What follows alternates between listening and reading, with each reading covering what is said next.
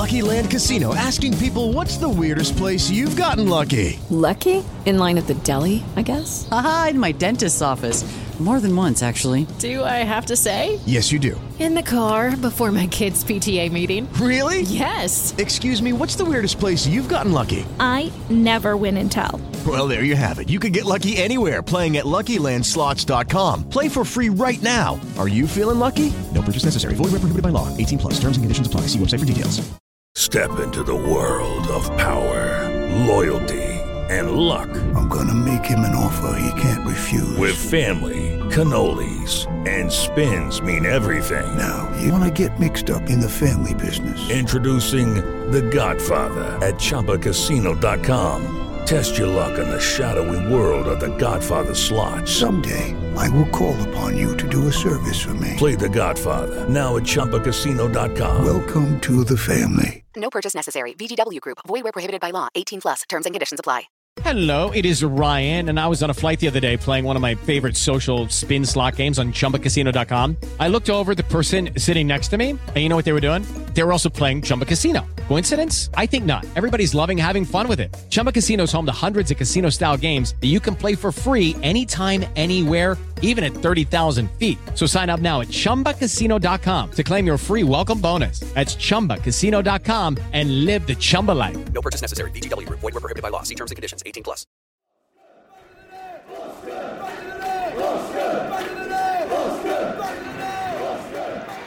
Ritchie. Maybe on Walker. Pugh. That'll do it! That will do it! Pugh for Bournemouth. The roof of the Gold Sands is raised. Everyone here knows what that could mean to this football club.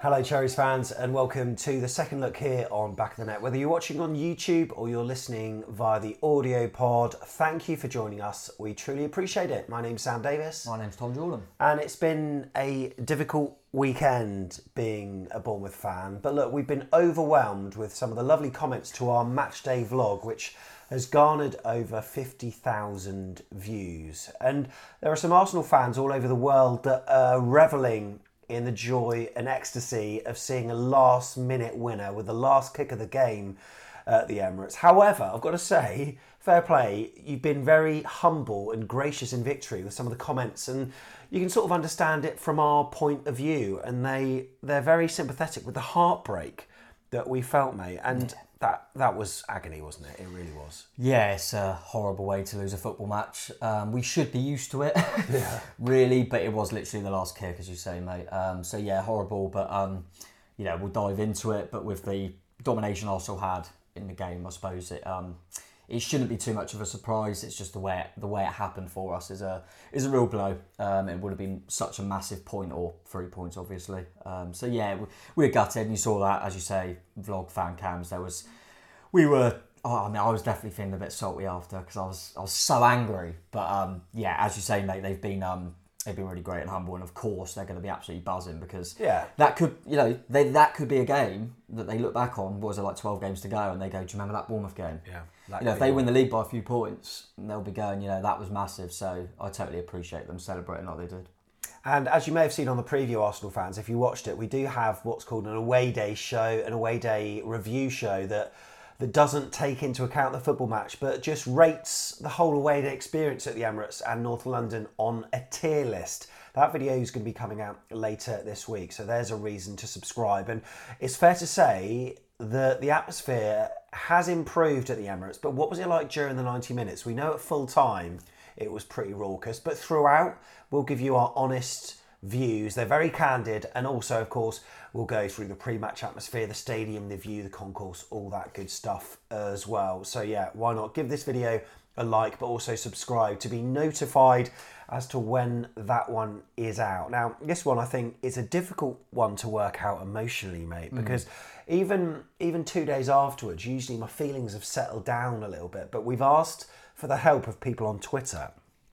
to basically maybe ask us questions and provide some thought-provoking comments, because it's a performance that I think should give us a bit of optimism, but at the same time, I also feel more negative as a result of it as well. No one expected us to be 2-0 up at the Emirates, but we were, and then conceding from being 2 goals up and losing the game. Well, we've done that before. We've got record this season. We have, so it's completely, as you say, mate, it's very difficult. I think you'll see that with what fans are saying. It's very split, because there are positives, but there's also reoccurring themes that are a real concern, and we're so desperate for points at the moment. So yeah, it depends which way you look at it, but I think the game as a whole, it was always going to be difficult. They're always going to have the ball, they're always going to have more chances, and we felt they were always going to win. Yeah. So you look at it like that and go, well, you know, with very little of the ball and very little chances, we've got to cut the goals. So there's loads of things that we can look at and take positives from, but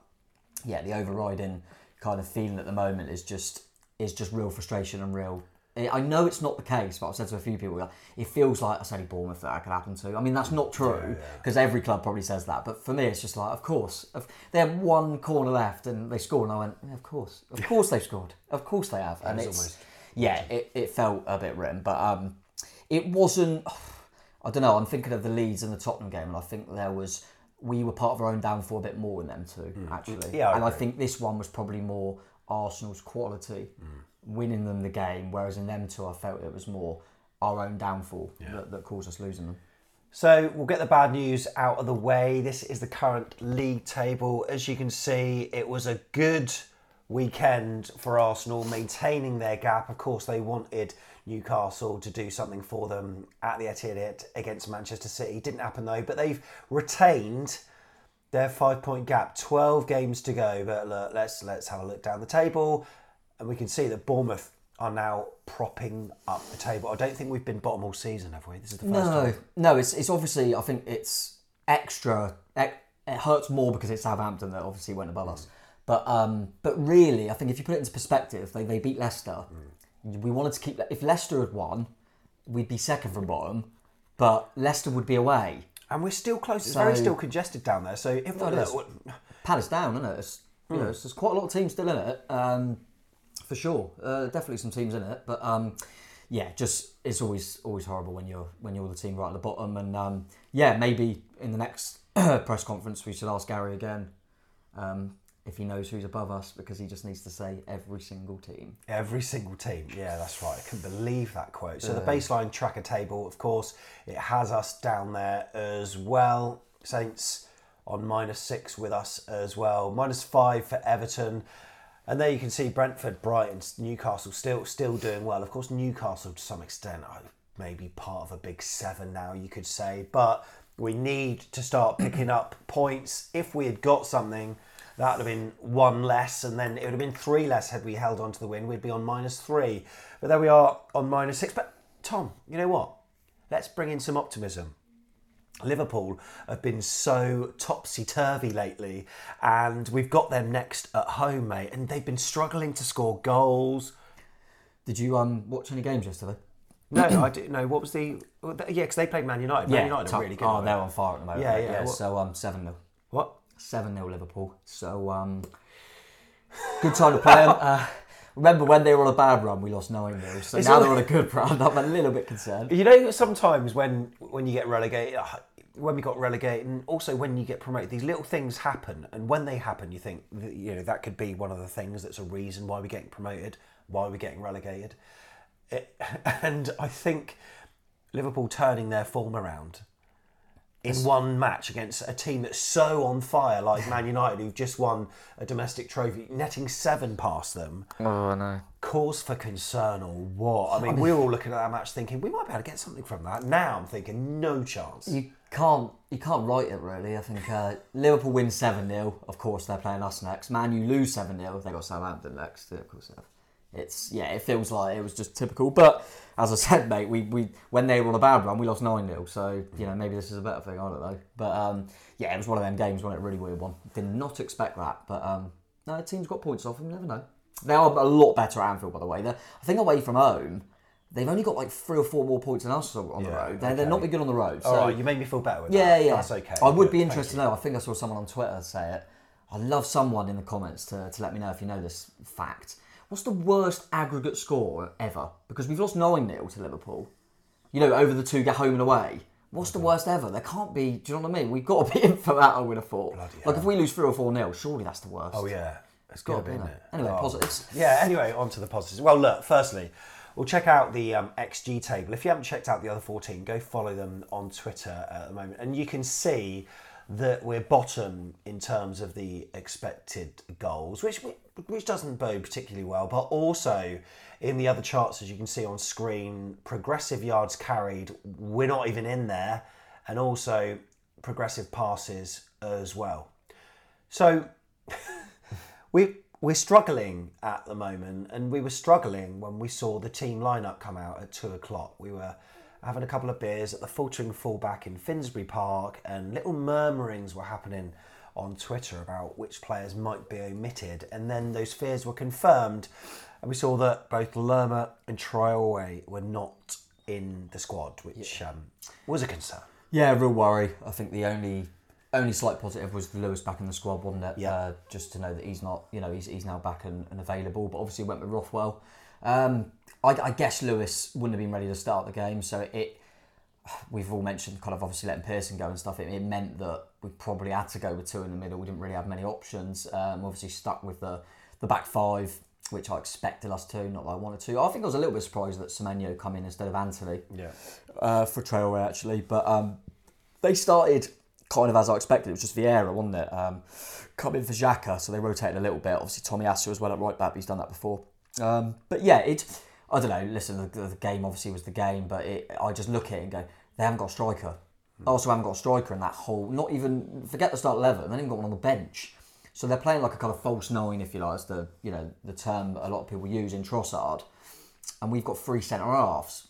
They haven't got anyone up there to mark. So it always concerns me a little bit, and I think the way the game went showed that they were always going to have all the ball and pick up little pockets. But it was up to our centre-halves to just get on the end of everything and block everything, which they did do pretty well for large parts, to be fair to them. But yeah, I was concerned seeing the lineup, but I would have been concerned with any lineup because Arsenal are pretty formidable at the moment. One of the things I really wish we would do more often is have fast starts, and I feel it's really frustrating where sometimes we just soak it up for... Oh, we scored! That's mental, wasn't it? What? Yeah, crazy. That was absolutely crazy. We were just taking our seats and just absorbing the atmosphere, and the first part of the game you're not really concentrating, and all of a sudden I kind of looked over and... What? Sorry, am I... Do not scratch your eyes. Let's talk about this goal then. Phil Bill opened the scoring then, early doors. Was it a set piece? Looks like it might have been. Yeah, there was obviously some sort of plan there because we loaded one side and went down the other. It wasn't like, but it didn't work to perfection. I think there was a lot of luck with it, wasn't it? Because obviously the ball, like you say, we did load the left side, and then who was it that ran across and then spread out with a nice curl pass to Ouattara? Yeah, it was out to Ouattara. Was it Don? I can't remember. No, that was Rothwell. Was it? Rothwell. Yeah, it might be Rothwell actually. But yeah, Ouattara down that right hand side. It was Paul Merson said Ouattara.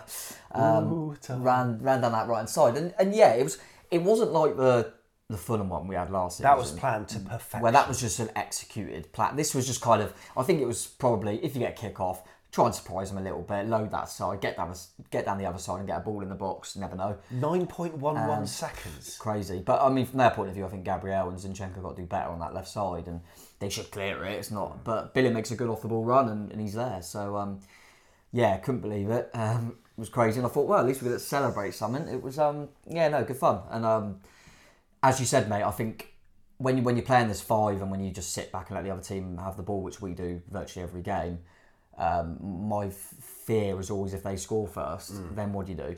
So getting the first goal was really good because then you got something to hold on to.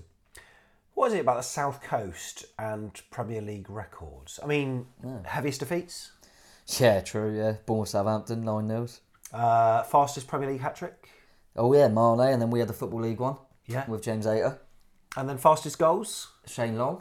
Was that 7.69 seconds or something? He's Bournemouth till he dies though, Shane Long. Yeah, of course. But yeah, weird. It is weird that there's that correlation there. Even when we bloody get that goal, it's still... I just look straight away, did that beat Shane Long's? No, it didn't. Nah, it's class. But worst time to score. Worst time to score when you've got 90 plus minutes ahead of you. That's terrible. No, I know what you mean. It kind of didn't remind me, but like, just because I'm just thinking, obviously the other team I support is England. And do you remember that Euros final against Italy where we scored early? And you think, was that the Like, worst too thing that early, could have happened? sure, Because then we're just hanging on to it. But what I will say is we would have been that defensive and let them have the ball anyway. Yeah. So to have a goal was brilliant. It wasn't like we changed the game plan because we scored so early, was it? Let's be honest. We never have any of the ball, so... So let's check out the chronological match timeline. This is how it went. We all know how it went. Yeah, 1 minute, but of course we all know it was 9 seconds. And yeah, they made a couple of changes there, but you can see the dynamic of the game on screen if you're watching on YouTube. And flick to the other end of the timeline, and you've got the late winner, which of course we're going to come on to. I think someone said, Gary Lineker was it, saying it was the longest gap between goals, an opening goal and then an ending goal. I mean, it was basically the last kick of the game, wasn't it? Yeah, well, it's like what I say, it's seconds into the game, and then well over what the normal game is. So how do you reckon that?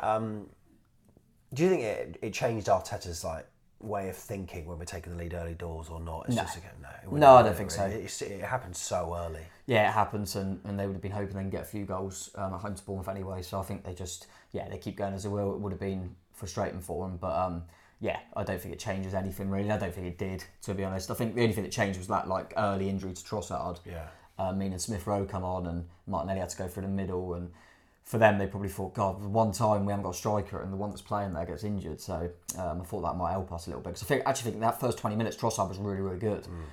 So that was probably a plus for us. But apart from that early injury, I think they would have kept calm, I think, Arteta and the players, thinking we're going to get chances. Yeah, I think so. And in terms of that first goal, Tales from the South End on Twitter, he said, for all the Gary O'Neill bashers out there, I haven't read one comment that actually gives him credit for the opening goal. Obviously, he admitted it in his post-match interview that it was a planned routine. He very much played it down, obviously, still disappointed.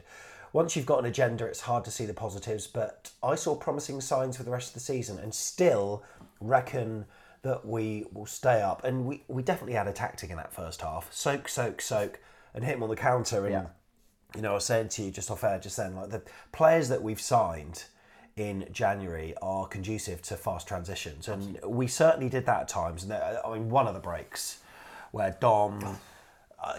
good burst of pace to set through Billing, and he really did well, but fell to Ouattara, and he should have probably done better with that. Ramsdale did well to come out and smother it, but I was looking at that, not really seeing what happened. We feel quite far away. At one point I thought, has it hit the bar? What's happened? And I honestly was expecting the net to ripple. Yeah, I think it's one of them where you go, from our point of view, we've got to be scoring that. You've got to finish that charge. You're going to get a very limited amount of chances in this type of game, and you've got to take that. It was a hell of an opportunity, but from their perspective, what a massive save from Aaron Ramsdale. Huge. And I think there is a case where Ouattara should do better, but Ramsdale does brilliantly. It's not one or the other. I think it's a bit of both. And you mentioned it to me, and it's a fair point that I think Dom and Ouattara almost get in each other's way a little bit. If one of them's not there, you wonder if it would, because I think you said it to me off air, mate, that if Dom's a little bit further back, then Ouattara can almost just pass it straight to him, and he's got an open goal. Easy, yeah. I don't think Dom knew that he was there. No, and equally, if Ouattara isn't there, can Dom get to it in a better angle? I'm not sure, but regardless, Ouattara's just coming onto it, and he's got to lift it a little bit more. It's a difficult one. It's a split second, and he's got with it first time. So, but yeah, that was a real chance. But it was a positive that in transitions and on the counter attack that we could have that threat, because as you say, we've got players that should be able to hurt teams on the break. We've got a lot of pace. But frustrating though, mate. One thing that we rarely did that in the first half. We rarely got forward, and I check out the average positions, and oh my God, it's unbelievable. So you've got Arsenal with nearly every player. In fact, it has got every player apart from Aaron Ramsdale, who's not even in his penalty box. He's basically halfway up his half. Even when we got beat 9-0 by Liverpool, Alisson was in his box. Ramsdale's basically near the centre circle. And everyone's in our half. Contrast that with what we got, and everyone is in our own half. Maybe Ryan Christie's one of the hairs on his right knee. He's got a big toe, Yeah, I know. No, I think Ramsdale was further away from his goal in average position than our centre-halves were from our goal. Do you know what I mean? He was, the average positions were a joke. This sort of, soaking it up, it's so frustrating because we were just inviting on. But that said, apart from one double save from Neto, he actually wasn't tested that much. Our defence was really good and do deserve a lot of credit, I think. Yeah, I think you've got to say the three centre-halves were blocking everything, getting headers on everything. Reps and Stephen, yes, I thought they were excellent. Forcing them wide and just blocking everything. But it's a really difficult one, mate, because if you go toe-to-toe with Arsenal, we're going to get battered. Yeah. So you've got to soak it up. They're going to have a lot of possession. I mean, it was outrageous how much they had, but they're going to have all the ball, so you can't expect us to just go toe-to-toe. That would be very naive. So you've got to soak it up and look for counter-attacks. That makes sense. Having said that, I think if you're going to do that all the time, because, listen, this isn't a one-off. Every time we play, we beat Wolves. Yeah. And that was our only win since November. And in that game, they had all the ball. Yeah. We always let the other team have the ball. And you normally think, okay, a team's doing that because, one, they feel they've got a counter-attacking threat. Tick. We do have a counter-attacking threat. But two, because they're bloody solid and hard to break down. We're the worst defence in the league. Yeah. So you give up that many chances and you allow Arsenal to have that much control of the game, you're going to lose. Surely you're going to lose. And obviously it went to the wire, but we did lose. What about the games that we have, like, for instance, I don't know if you know these stats off the top of your head, I don't expect you to, but like when we played Everton and beat them 3-0... They had more possession. Really? They did have more possession, yeah. It's not a... Yeah, we won 3-0 and they had more possession in the game. When was the last time we had more possession? Do you know off the top? Yeah, because I looked, didn't I? I did have a quick look, and it was when we lost to Palace 2-0. It's a weird one. I think the games where we've probably... So could you say that Gary O'Neill tactically's got that right then? What I'll say is when we get the first goal against teams that you could argue in and around us, so Palace, Southampton, them sort of teams, we've let in the first goal, haven't we? And we're at home. Yes, yeah. So then their tactic changed, which I think means we have the ball because they then sit back. That's all it is, in my opinion.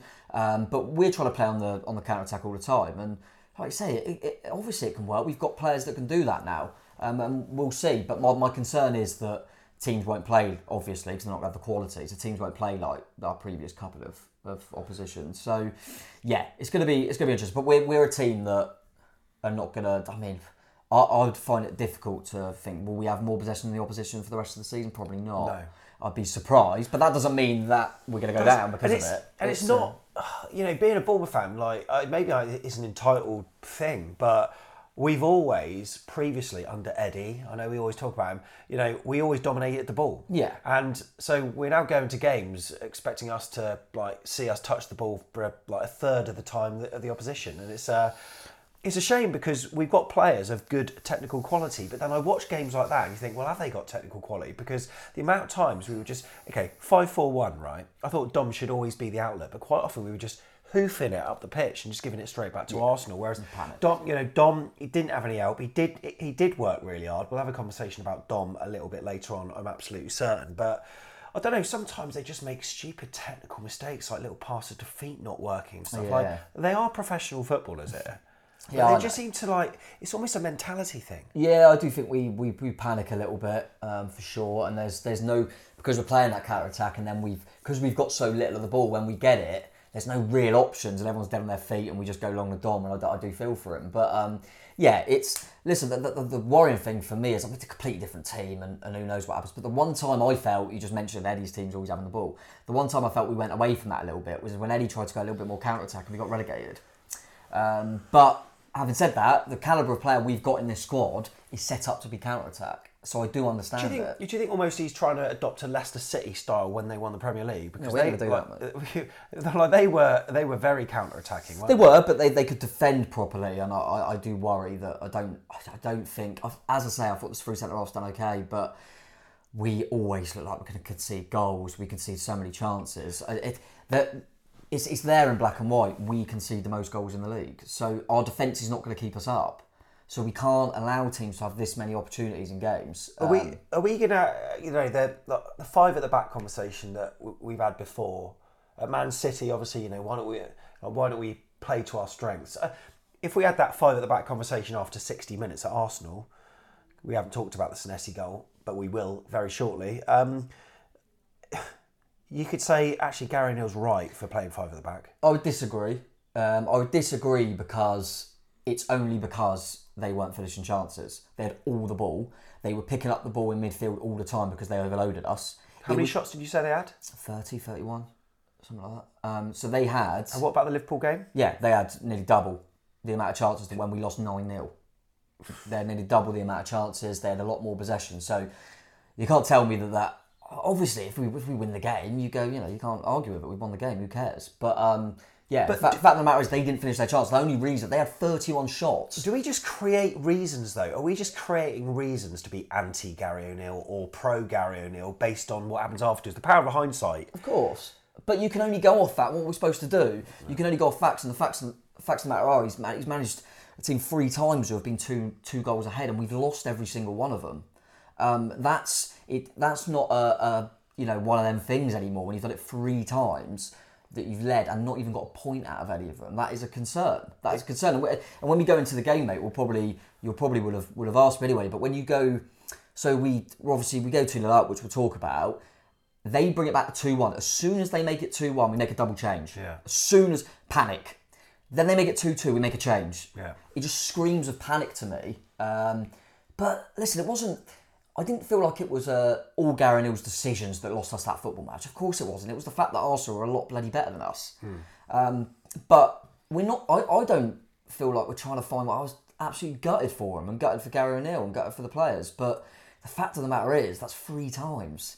And we're just going on. We have conceded the most goals in the league. We are the worst team in the league at the moment. What are we supposed to say? But it was.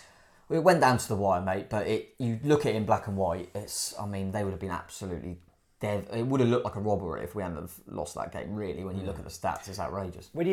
It's all about the context of the game. Because if you'd have said, Tom, if I'd have said to you 5 minutes before kick-off, we're actually going to be losing 3-2 today, you'd be like, that's all right. Yeah. But it's all the context of the way it happens. Yes, because if you say to me we're 2-0 up with half hour to go, would you take 3-2? Well, of course I wouldn't. Yeah, exactly. And you're also playing Arsenal as well. And the calibre of the team. I mean, Arsenal, I think most of their fans will probably say they were slightly under par in some ways. However, in other ways, you could say that they dominated the ball. We were one of these teams that parked the bus, and I'm sure their fans on AFTV fan cams and stuff would have been very frustrated. But they found out a way to get past us, even though it took them to the last kick of the game. But I tell you what, though, 1-0 became 2-0 in the second half, mate, and we earned a free kick that was really good delivery actually, which then produced a corner which Joe Rothwell went over to take, and what good delivery! Yeah, really good delivery. And you know what? One of the only goals of the season where I could sense it was going in before Senesi made contact. I mean, like the run. Yeah, you see it a mile off. And I don't know, like aesthetically, I love that. I love it where a player curves his run, gets a really good head on it, a really powerful head, peels off straight towards the away fans. Yeah, lovely, absolutely superb. Absolute limbs in the away end. And at that point, am I starting to believe? That was the first time in the game where I thought we're going to get something here. Because I think at 1-0 at half time I was loving it and thinking, this is I didn't expect this. But I think Arsenal were still favourites to win that game, and I thought they'd probably still have too much. But I was pleased with obviously the result at half time. But when we got the second, I suddenly thought, hang on, because they got their 3 now. Yeah. I'm thinking even a point. So yeah, it was a big moment, a really good goal. Really well worked set piece, which was nice to see, because I think people like Senesi are good in the air, and we need. If you're a team at the bottom, you've got to score some goals from set pieces. You're not going to have much of the ball, as we keep saying. So set pieces are going to be key, and we're not very good at defending them. So let's make sure we can attack them a little bit better. And it was a good ball, because we've struggled with players actually putting in a decent cross. And Traore recently, and now Rothwell show that they can put a decent ball in the box. And when they whip the ball in with that amount of power, it doesn't take much. Doesn't take much in terms of neck muscles to generate your own power. Just need to redirect it, and that's what he did. And looking at the shots chalkboard from who scored, so after that goal, there we are. We're in blue there with three chances, and 2 of them were goals. One of them was Ouattara. But look, Arsenal absolutely peppered us at full time though. We added one more. I think that was Dom's chance from an angle, but I mean, look at that. Absolutely crazy. By the way, comparing to the 9-0 at Liverpool, we had 5 shots against Liverpool. Yeah. It's crazy, isn't it? It is crazy. Sammy tweeted and said, as a game in isolation, it's not horrific. In the context of our league position and the history of being 2 goals up, it's pathetic. You can't let a team like that have 80% possession and expect to come away with anything. So with that in mind, 2-0, did you have Leeds in the back of your head? Did you have Spurs in the back of your head? Or were you just riding the crest of a wave and just hoping at that point in time? Yeah, I can't pretend that I was thinking about them. I was kind of just enjoying it and seeing what happens. my concern come when they got the one, because I always think that you just got to keep it at 2-0 for as long as possible. Yeah. But I agree with Sammy there to an extent. I play 6-a-side with you sometimes, mate. If we had 3 games in over a season, we kept throwing away 2-goal leads. At 6-a-side, I'm going, there's something not right. Do you know what I mean? Though it doesn't matter what level you're at. You can't keep doing that. So I think that's kind of a good generalisation of the fact that in isolation, we didn't expect to win the game. It's not too bad, but it's when you look at over the course of a season to throw away another 2-goal lead, as you mentioned there, mate. Goals go in at different times, and you get off of that before the game, then you're going to be okay. But it was the way it happened, wasn't it? So Arsenal fans were quietened down, I would say, at that point in time, but they were certainly more enthusiastic after seeing their team score a couple of goals relatively quickly. One of them was Partey at the far post. Neto got his knee on it, and I thought at one stage it saved, but it went in the side netting. Goal. His punch should be better. Agreed. That, in my opinion. I don't think he didn't clear the first one away well enough for me. So yeah, I think he should get a better punch on that. But yeah, good finish for them. And weirdly, you almost think I would have taken away both of the goals, so I would rather have just stayed 1-0. Yeah. Because when you go 2-0 and then they score, it lifts them. Whereas if it had stayed 1-0, do you know what I mean? So it was really frustrating that I think we only held on for about 5 minutes. And then Ben White scoring as well. It looked like Neto saved, but the watch went off. A defensive mistake again? Yeah, got caught on that side. Was it Jay-Z that maybe... No, Fredericks. Fredericks, yeah. Of course it was. Oh, yeah, let's talk about this. Let's talk about this in context. So, there was a change that was made. Yeah, like I say, straight after they scored to make it 2-1. Was Jay-Z injured? I haven't heard he's injured. Hopefully he's not, but that would have been the only reason. There were some people that were saying that... Did Frederick play? Did he play left? He has played left back before. I don't know if he's done it really for us. He has played left back in the past. And there were a few people saying, well, Zamura's not the best defensive. He's bringing a bit of experience. It's not that bad. Wouldn't you have maybe put Smith over there? Yeah. Maybe. I guess you don't want to change too much in game, but I don't know. I just felt... Jay-Z was dealing well with Saka, by the way. Yeah, well, there were some people saying that Jay-Z wasn't having the best game, except I was going, he's playing against probably the best right winger in Europe at the moment, and he hadn't done anything. No, not really. Not really. A bit of the ball, but it was quieting down. Yeah, so I didn't really...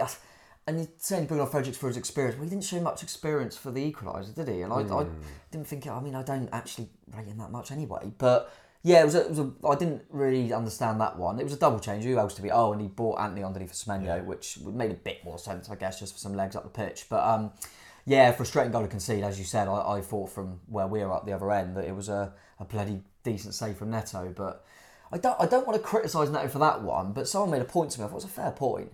Remember the Brighton goal, Matoma's header?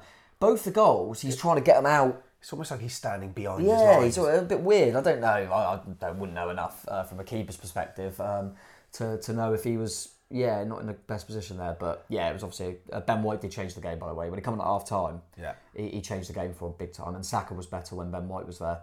He was very, very good. And it was his first goal for the club. So I think every single player in their squad now has scored for Arsenal. Yeah. Which is outrageous. So Fredericks got maybe caught a little bit napping there. Yeah. And Paul Kenwood's alluded to this in his tweet that he put in today, actually, saying, still disappointed and angry. 2 of their 3 goals were defensive mistakes.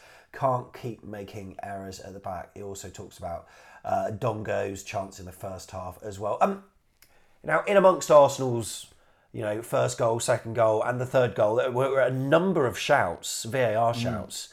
I think we got away with a few. Yeah, it felt like we did. How many were there? 3 that went to VAR, two or 3, but 4 in the end went to VAR. Yeah, it could have been. And also, any time that Neto was taking a goal kick, their fans were harassing him. Yeah. I don't actually think he was doing anything wrong, but obviously with the frustration, of course they're going to boo and of course they're going to jeer as he's taking his time, rightly so. I think virtually, it'd be interesting to look at the stats. Virtually every time we've led in the game, Neto's got booked. Because so he is known for it a little bit. But funnily enough, I don't think he got booked for time wasting. I think it was dissent. Yeah. So he didn't actually get booked for any of his time wasting. But listen, I'm sure Arsenal fans would appreciate that. Of course, we're going to have to do things like that. And in the end, you got a goal over at a time. So time wasted didn't work for us, did it? And that's what Paul said, as we saw on screen just then. Time wasting is not game management. If it works, it looks good, doesn't it? If for you, you got to get the balance right, and obviously in the end we didn't.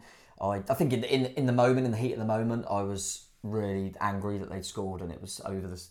But looking back on the game, yeah, well, they deserve that. Smith went down during the added time. We were yeah, and I do think that probably Arsenal fans won't know this, but the VAR against us this season has been outrageous, and it was the first game that I thought, bloody hell, it's going for us today, because it did go for us. It did. I think I don't agree. I've seen some Arsenal fans and some people say about the Mepham one handball. I don't think that's a handball. Right. Because he's gone for. Is that where it's dropped onto? Yeah, he's missed the header and it's just landed on his. Where's his arms? His arm's not out. I thought that would have been harsh, but I think Senesi went through the back of Tomiyasu. I thought that was a penalty, and there was another handball where I thought, well, we've had some handballs go against us that weren't as clear handballs as that. So yeah, I was a little bit surprised I didn't get one of them. So we got away with a few there, but we've definitely earned that. Oh, you know what? And I was starting to believe, mate. The more the minutes were ticking on, I remember in the vlog, 86 minutes, 87, and then 90. I was thinking that, defensively we seemed to be so resilient. We were chucking our bodies on the line. They had chances galore. Martinelli firing over the bar. We've seen the shots timeline. We've seen how much they were dominating. The heat maps will confirm that. And then they get a corner in the dying embers. A few Bournemouth fans with their stopwatches, looking at the minutes and stuff. It's a minimum. And we do know that. But also there was an injury or some game management from Adam Smith, whatever. That time is going to get added on. So we cannot be complaining about that. But corner comes over. It ends up with Reece Nelson, the substitute, and on his weak foot. Hell of a strike. Yeah, it's a goal-worthy win in the game, I guess. Yeah, you'd like to think, could someone have blocked it, etc., etc. You're always going to look at that as the team that concede. But simple fact is, young lads come on because of injuries, really, and come on because of lack of numbers for them. He's not a player that he's been right down the pecking order. Probably after the Trossard signing, you're thinking Nelson's not going to get a kick the rest of the season. He's come on, got an assist and a goal.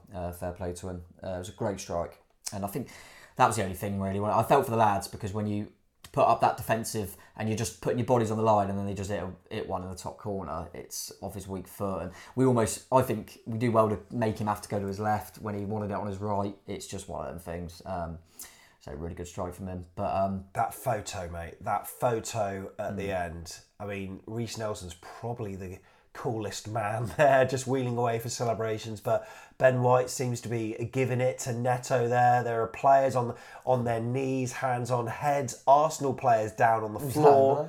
It's absolutely crazy. Is that going to be a photo that maybe summarises the season when we look back? I think, I tweeted this, I think it could be.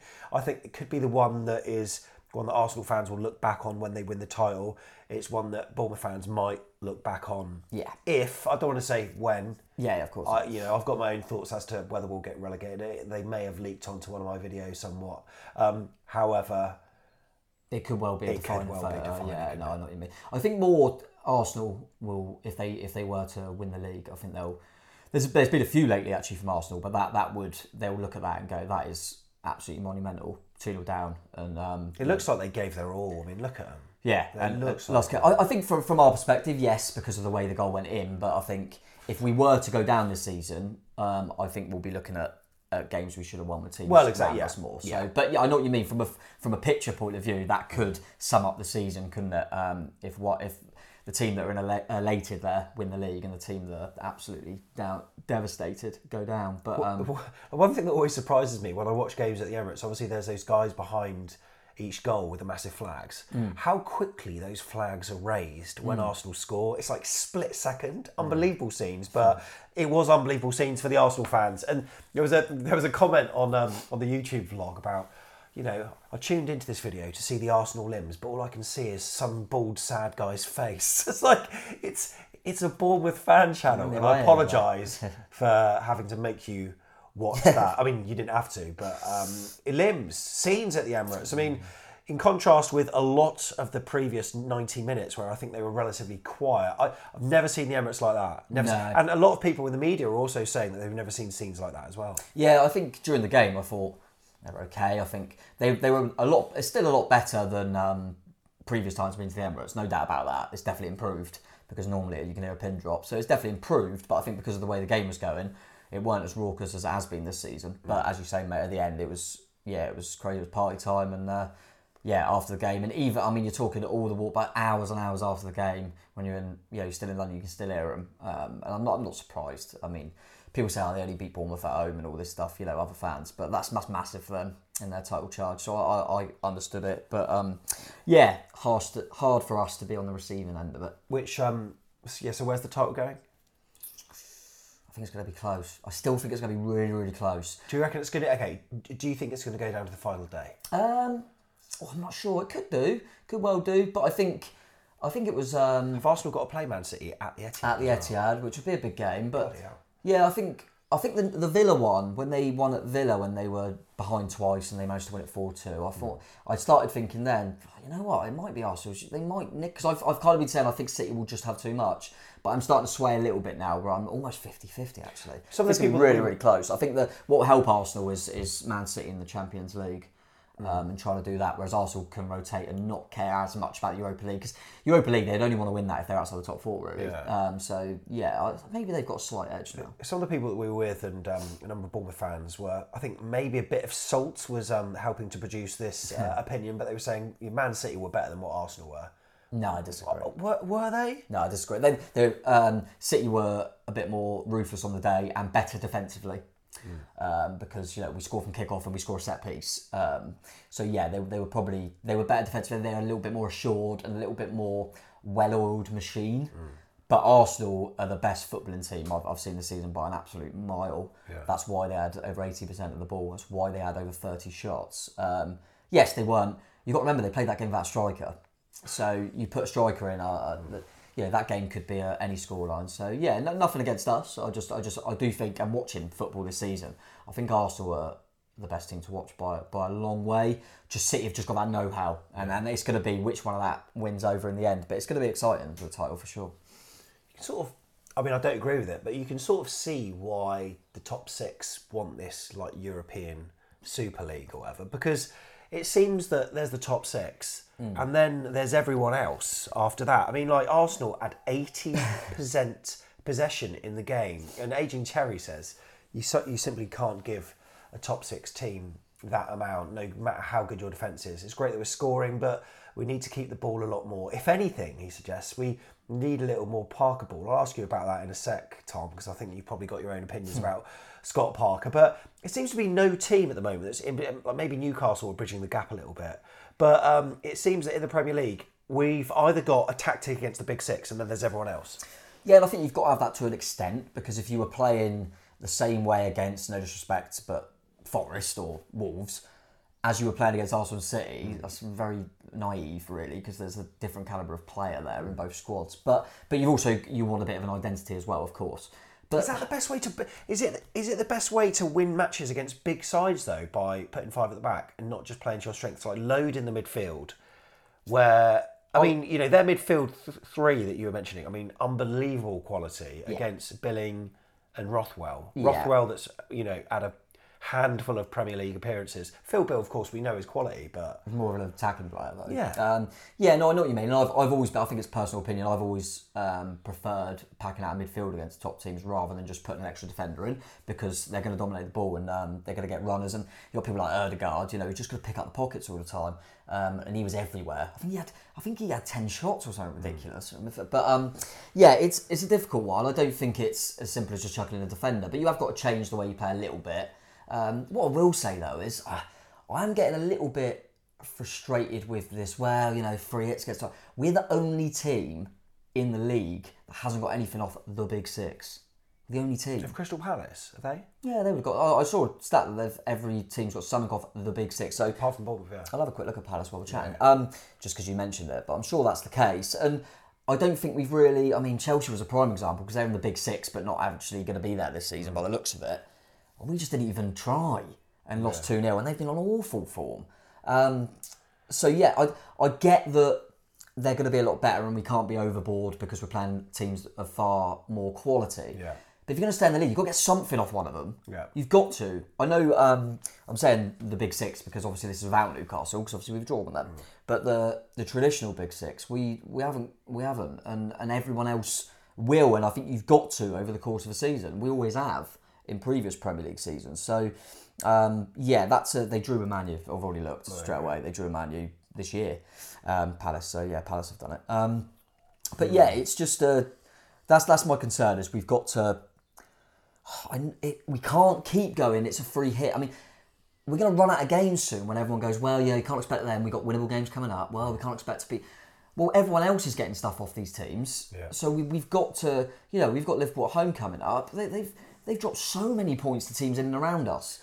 We can't be the only team not to do it. And you look back at some of the big sides that we have played. Chelsea. Yeah. When they've been dreadful. Yeah. They've been dreadful, and we looked really poor against them. Awful, yeah, awful.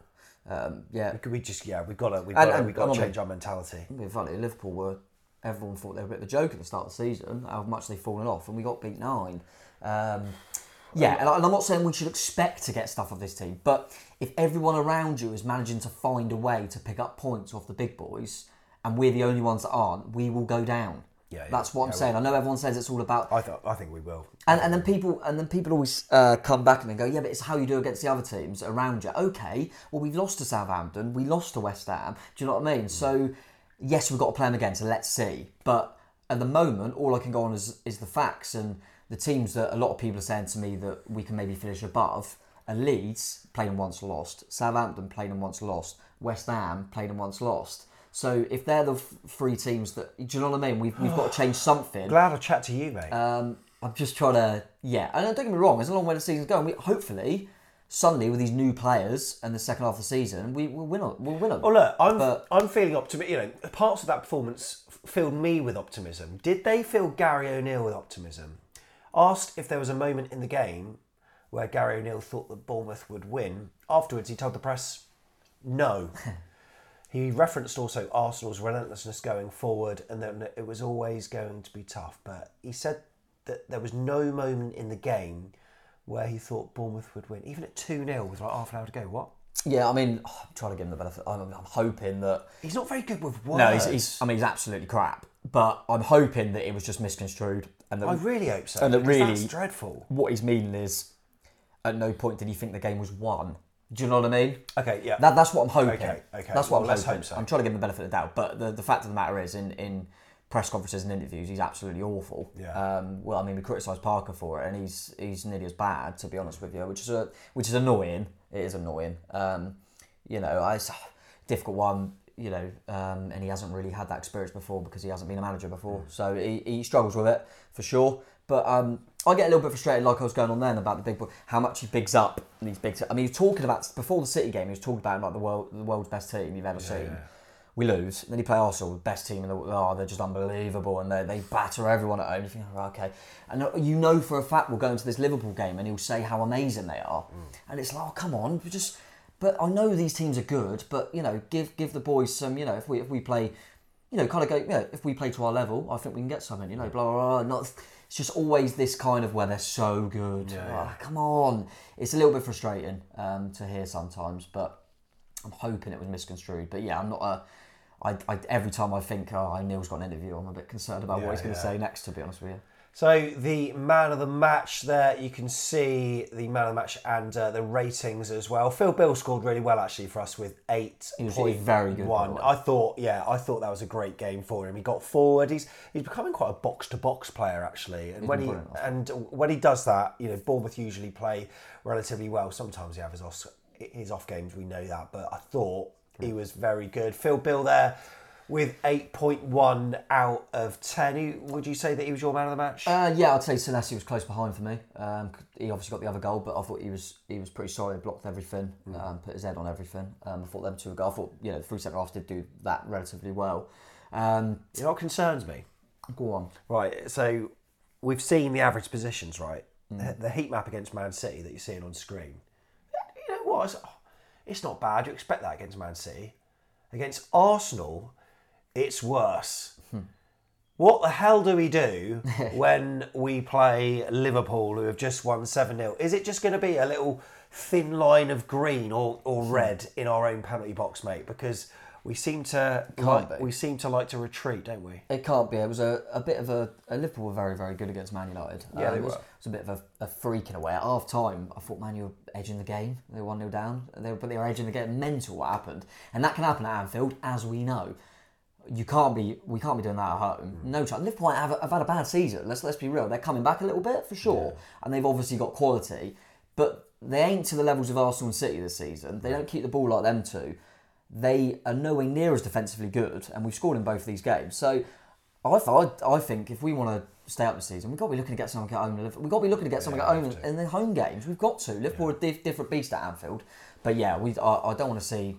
Liverpool shouldn't be having 70-80% possession against us and 30 chances. So, let's not. But I thought that straight away yesterday when you saw the scoreline. I thought, well, there's Gary Neal written in it. Well, they've just won 7-0. It's going to be all defeatist again.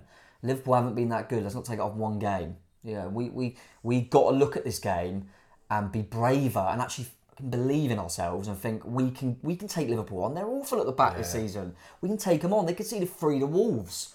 Wolves can't hit a barn door half the time. So, come on, it was one game. Let's, in a big rivalry for them, let's look to try and hurt Liverpool. That's what I want. I want us to look at their defensive frailties at times and the way their fullbacks bomb on, and let's try and hurt them. I get a sinking ship feeling though at the moment with Bournemouth. I just feel as though they're just waiting for the inevitable almost. It's my concern as always when you lose games like you just lost is that's going to really hurt them. Because they will think we gave everything and we've still lost, and that could really take the wind off themselves to a degree. But equally, I just hope. This is where I feel like I'd love to believe that the coaches and the manager would be going, look what you've just done against Arsenal, and look how much to the wire you took them. We haven't got to play Arsenal again this season. Come on. These are we just played the two teams that go for the title, so believe in yourselves. But that's not the murmurings you hear in press conferences, which is annoying. But I just hope the lads think, let's go for a bit of no fear at home and try and have a bit of a go, mate, because sitting back and doing us the best good at the moment. No, it's not. Looking through some of the tweets, AFCB Matt says, bottom of the league, I've seen better managers sacked for less. How long can this project sustain itself? Surely after 4 wins in 21 games, the writing has to be on the wall if we lose against Liverpool and Villa. We also had Charlie as well, who says he's feeling very mixed. The boys played their hearts out and our performance did provide me with some reasons to be optimistic. However, 0-2 to 3-2 is unacceptable regardless of the quality of the opposition. Gary's game management is shocking and his comments, as we've alluded to, are seriously worrying as well. Ollie says really frustrating to concede to such a wonder strike last second, but I think it gives us less doubt of going down because we're performing against a top side who are in form. Did we perform against them? That's what's difficult, isn't it? I don't think we did perform. We got our bodies in the way of stuff, and they couldn't score. But we didn't perform, did we? They had 30 shots. With all the stats we've gone over. I think that's my concern. I mean, Everton just got slapped up by Arsenal 4-0. Yeah. But in the other game, they won it. Do you know what I mean? And Southampton have got something off Arsenal this season. That's my concern. We're not getting anything out of it. But yeah, as you say, if you're trying to find positives, you've got to look at we took them to the wire. I know the stats are horrific, but if you want to try and take something, we did take Arsenal to the last kick of the game. So Ivan is glass half full. The team did great. The boys gave it their all and left everything out there. That being said, I can't believe we lost another 2-goal lead. Also, Keith Dibden as well. He questions the management experience and says that an experienced gaffer would have held their nerve and given the lads the encouragement and belief that they so sorely need at 2-0. And, it's so easy to say these things in hindsight. Ashley says, my feeling is that this is not anything like the losses to Leeds and Spurs. We were away to top of the league. We also had injuries and a lack of depth on the bench. I think Pollock was on there, wasn't he? So, and 2 keepers as well. In order to keep up the energy levels, if he hadn't have made changes and we lost, then everyone would blame the lack of changes. All these opinions are very much hindsight things, aren't they? Richard Jackson says we're a club with a rookie manager in our first season back at the top level. This season was always going to be tough and we were inevitably going to be found out in lots of areas, and we have been. However, we do keep improving game by game, and despite Saturday, I remain optimistic. So look, there are some winnable games. Well, we're playing teams outside the top 6, so maybe that will be conducive to a more positive 4 at the back, more attacking flair, perhaps, and less soaking up. Yeah, I don't think we'll continue with a 5 for the remainder of the season. I do think we probably will against Liverpool. I think it will be a tactic against the top teams on paper. But yeah, I agree. It's tough to remain optimistic, but I'm remaining. The only reason I've got that little bit of hope is not really mainly to do with ourselves. I mean, we can cause teams problems on the break. We've shown that. It's more to do with, I think there's some poor teams in this league, and the fact that we've just lost these last 2, which we were concerned about because it was the top 2 teams in the league, we're still well in it because other teams can't get any sort of run going because I think Southampton are poor, Leeds are poor, even with the Deutsch factor, Everton ain't that good, and West Ham look awful, so Forest have dipped again, so that, you've only got to get above 3 of them, so you never know, but yeah, we have got to be braver because, people alluded to it there, I was just having a look actually, since obviously he got the job after the World Cup, and that's the main concern, is 12 games he's had now, 2 in the Cup, obviously 10 in the league, 1 win, 2 draws, 9 defeats, scored 8, letting 24. That is because I looked at that for the tweet that said, other managers get sacked for less, and you can't argue with it because them stats are absolutely horrific. They're horrific, and you just think surely they're going to improve. Surely there's going to be a call. I thought we turned it at Wolves. And I don't want to get carried away about we didn't kick on from Wolves because the fixtures after Wolves were horrific. Yeah. They were really bad on paper, so that Wolves win was even more important. But we've got games coming up. I believe Liverpool starts that, and we've got winnable games. But then, performance-wise, there were elements within Man City, there were elements within Arsenal that should give us a bit of optimism. Yeah, for sure. My worry is, we'll see what happens, but my worry is that people always seem to say the same things of, but if we perform like that against teams around us, but we don't really, and then teams are not going to allow us to break like that. Of course they won't, because they're going to be deeper than Arsenal and City. So, it's going to be harder to use a counter-attacking tactic against teams that do that. When, as we kind of alluded to earlier in the show, when we've had more of the ball in games and had chances, it was Palace home and Southampton at home, where they had a low block and we didn't score any either. So the games are all going to be very, very different. And my fear is that we're not going to be able to counter on teams in and around us, as I say, because of the low block. Have we got enough to open these teams up when we've got the ball? I'm not so sure, but we'll see. And Stu says to defend Gary O'Neill here, we're not going to dominate possession against top sides, and the game plan is not to sit back and hit them on the break. He's trying to be fast in transition, which can be anywhere on the pitch, and that's where our strengths are with the new players. So look, I mean, yeah, for sure. Yeah, it's a real difficult one to sum up how we're feeling, and I think we'll leave the tweets there. Obviously, keep on giving us your opinions in the YouTube comments if you're watching on YouTube, because I think it's one where we now just need to see the good bits from these games against the big sides displayed against Leicester, against Villa, against the beatable teams, and then maybe we might give ourselves a chance of staying up. Certainly, if we don't perform in those games, we are doomed, and I think Gary O'Neill's tenure as AFC Bournemouth manager is probably doomed as well. But yeah, he's got to stay up in my opinion. But yeah, we'll see. We'll see if we can get some of the players. It didn't sound like Lerma in particular, but Traore as well. It didn't sound like they were long term. So hopefully they'll be back and we'll have some more options going into the Liverpool game. But yeah, I think you've got, as you say, you've got to get points to the teams around us that are coming, and we've got all these winnable games coming up. But equally, as I mentioned earlier, mate, every other team's got something off the big boys. So why can't we? Let's go and get something on Saturday. I wouldn't take a draw on Saturday. No chance would I take a draw. We're not in a position to take a draw at home to Liverpool. Yeah. We're playing the name too much. We've done this at Chelsea.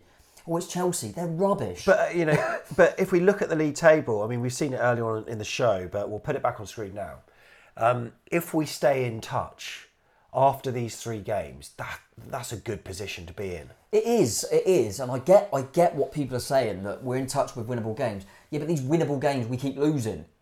These winnable games are West Ham, and Leeds, Southampton. We lost them. But surely you've seen enough against these sides to show that we can do something. Previously, yes, we were crap. Yeah, but we are showing signs now. We are, of course, we are against the better teams. But all I've said is when we played these teams before, we lost and we were rubbish. I don't know what we're going to be like again with these new players. I don't know. I hope that we play well and we get the points. Of course, I do. But I worry that everyone's going, yeah, but don't worry about these games because we just win them 6-pointers. Well, so, look, we got Villa after Liverpool. Is is that a game where you're really expecting us to be okay? Now let's demonstrate this, or is that not the opportunity to demonstrate it? I think we've got more chance of beating Liverpool at home than we have Villa away. Okay, so in April then, Fulham at home. Surely we've got to be demonstrating something against them. But you just done it there. What a lot of people are doing is Liverpool. Well, it's Liverpool. We've got to be beating Fulham at home. Fulham are arguably better than Liverpool this season. So do you think if I'm... Why are we playing the name again? If as a support, if I'm doing that as a supporter, I mean, I know that Gary O'Neill's obviously, with his management experience, he's going to be saying that it's just 11 against 11 in any game, so. Do you think that mentality is like filtering into the squad, into the players then? That, oh God, we're playing the name, not the team? Maybe a little bit. Because, that Chelsea performance, given how dire they are. Yeah, that was horrific. It does not. Liverpool are a bloody good side, and it's going to be very, very difficult to get anything out of the game. I'm not saying it's not. But what I'm saying is they have lost games very comfortably this season, this year, to teams that people are going, well, that's 6 points. Yeah, but when we play them, we'll be fine. Well, they could get something off Liverpool. Yeah. Why can't we at home? Yeah. Liverpool, as I said, I think away from home, only have a few more points than us, and we're rubbish away. Yeah. And they've only got a few more than us. We've got to be looking at these home games in particular of getting stuff. Definitely. I think Liverpool home, Fulham home, Brighton home, another difficult. But people will say Fulham home, Brighton at home. We've got to get some points there. But then are ruling out Liverpool. Brighton and Fulham have been just as good as Liverpool this season. Just as good. They're all together in the league. So yeah. But I don't believe. And I've got a horrible feeling the atmosphere is going to be shite on Saturday. And that's that's the last thing we want. It's a lunchtime kickoff. Oh, yeah, it's against Liverpool, a game that's a team that's just won 7-0. And it's just because us supporters have got the same mentality. No, I don't agree. I think no, I don't agree. I think sometimes I think we're like really, really quiet against the big sides. Maybe I thought we got behind them against City and we lost 4-1, and I thought we were better and I thought we helped. I think the early kickoffs are absolute. I hate that. You've just reminded me that I'm going to struggle to get many drinks in, aren't I, this game? But I think we've got to go into this game trying to win it and play front foot and causing problems, because when teams have done that, they've got stuff off Liverpool this season. But we haven't got City to play. We haven't got Arsenal to play. They are the two that are the best two in this league by a country mile this season. It's all upward from here. Yeah, it's got to be, mate. So when you look at the amount of wins that we need, 5? When you say that, I'm just being honest. When you say I don't see how we're going to win 5 football matches. But it doesn't sound so bad, does it? Fulham, Brighton, Leicester, West Ham, Saints, Leeds. We could do it in April. We could do it. All them. You just listed a number of teams. Yeah. Only one of them we beat this season. I know, but it's just Ryan Christie winner against Leicester. Look, let's see what happens. I don't want to be too damn big because we didn't. The lads worked their bollocks off on Saturday, and we were so close. But it's reoccurring themes that are worrying me, and that it's that what that would have taken out the lads to throw away another 2-goal lead. But yeah, we haven't. Let's see what. I hope I go. Tell you what, everyone was right, because the games that we expect to lose, we lost, but we won the games that we. Once that run was gone, we won them, and I'll go get in there. Everyone was right. Yeah. Let's see what happens. But I'm looking at what's the remainder of March. Then it's Liverpool, Liverpool and Villa. Yeah. So for me, we've got minimum 2. For me, minimum. I think we've got to be getting at least. We've got to win one of them games at least. Yeah. For me. Oh my God. And I look at yes, but I don't want to be. Put it this way, I don't want to be going into. Imagine them last 2, United and then Everton away at Goodison, trying to get something that's going to be difficult. Who knows? But as you said, and as a lot of people are saying, we've done all right. We've shown bits against the top 2 teams in the division. So let's see what happens. Let's see what happens. And these games that I keep saying that we haven't won. We've got different players now from January. We've spent a lot of money. Let's see if they can perform when we really need them to. Congratulations, Arsenal. Congratulations. He's done it again! Yeah. You know what? Put aside my own loyalties, I'm quite pleased for Arsenal fans that have been suffering for so long. I just wish it wasn't against us, but I do feel that's probably the the match that swings it in their favour.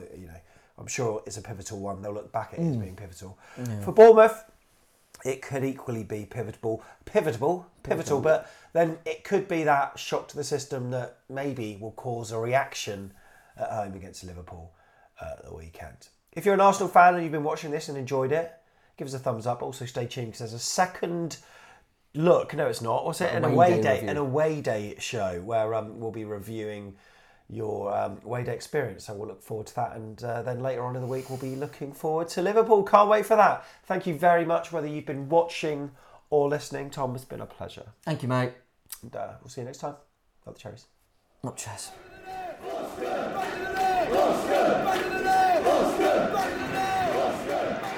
Ritchie. Maybe on Walker.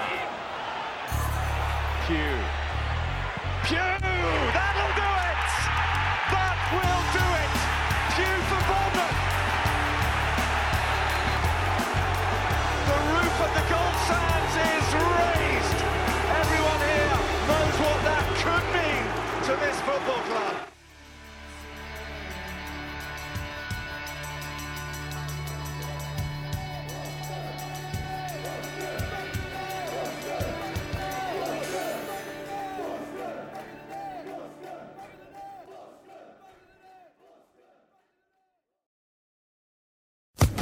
Social Podcast Network.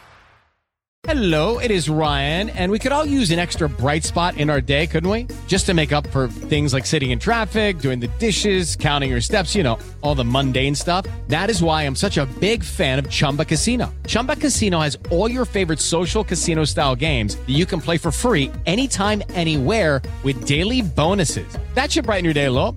Actually, a lot. So sign up now at ChumbaCasino.com. That's ChumbaCasino.com. No purchase necessary. VGW Group. Void where prohibited by law. See terms and conditions. 18+.